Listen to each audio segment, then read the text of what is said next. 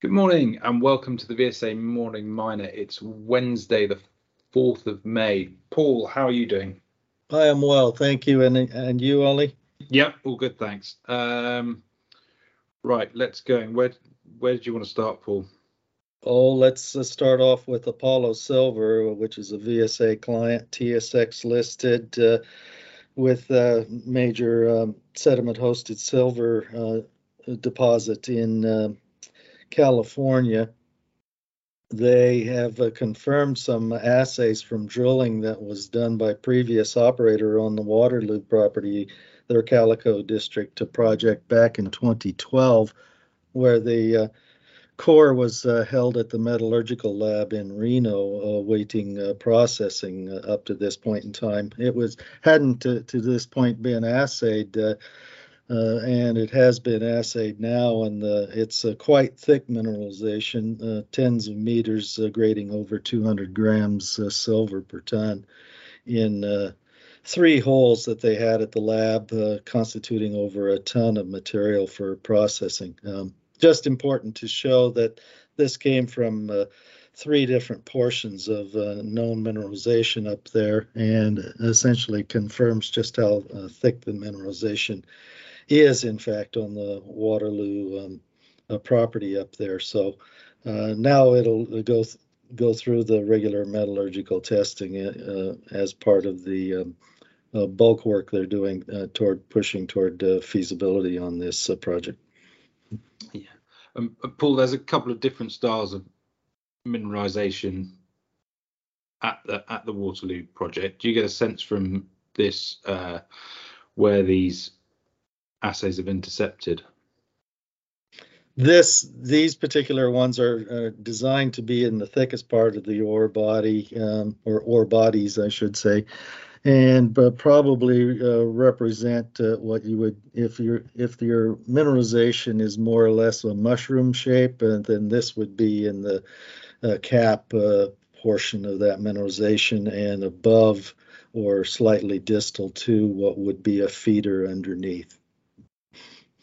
Okay, well, there's some recent new drilling underway, and so we should also expect some assays from the new drill holes in the coming weeks as well. So we'll be looking forward to those. Paul, what else had you spotted this morning?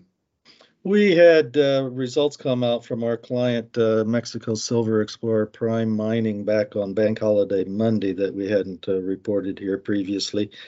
They reported a further 17 drill holes from the Los Reyes drilling program.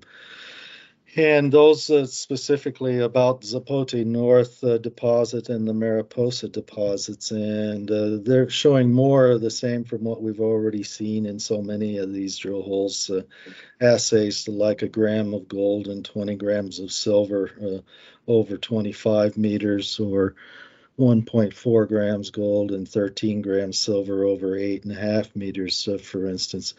The key point to point out here is these particular drill holes confirm that the gold-silver mineralization does extend between the 2 known deposits, Zapote North and Mariposa. So linked up here is in this case with the drill holes between.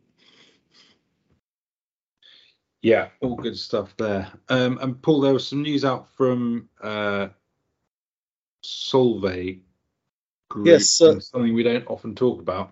That's correct. Solvay is primarily industrial minerals and industrial natural chemicals producer. Solvay being a significant soda ash producer across the world into the global markets. Soda ash and sodium bicarbonate occurs naturally in the form of a rock called trona, and it serves the glass, chemicals, detergents, and food industries, among others. Today's announcement, they put out quarterly results, but a separate announcement also says they acquired a 20%, the remaining 20% minority stake in AGC in the Green River region of Wyoming that they didn't already own. The Trona deposits of Green River are the largest in the world, and the significance of these it's really a basic material in so much of natural processing chemistry. But what isn't appreciated by the mining sector is it is a critical use in the extraction process of lithium toward lithium chemical for the battery sector. Its function is to suppress any magnesium that occurs in either brines or the chemically exolved lithium in solution as they process from spodumene. So it's an essential component, and the companies, there are very few companies. The deposits are very restricted across the world, so that the companies that produce these things more or less can write their own ticket as to what they sell this to, particularly to the lithium people. Yeah, and this is, I guess, one of the challenges in forecasting lithium prices and which projects are going to work in the future.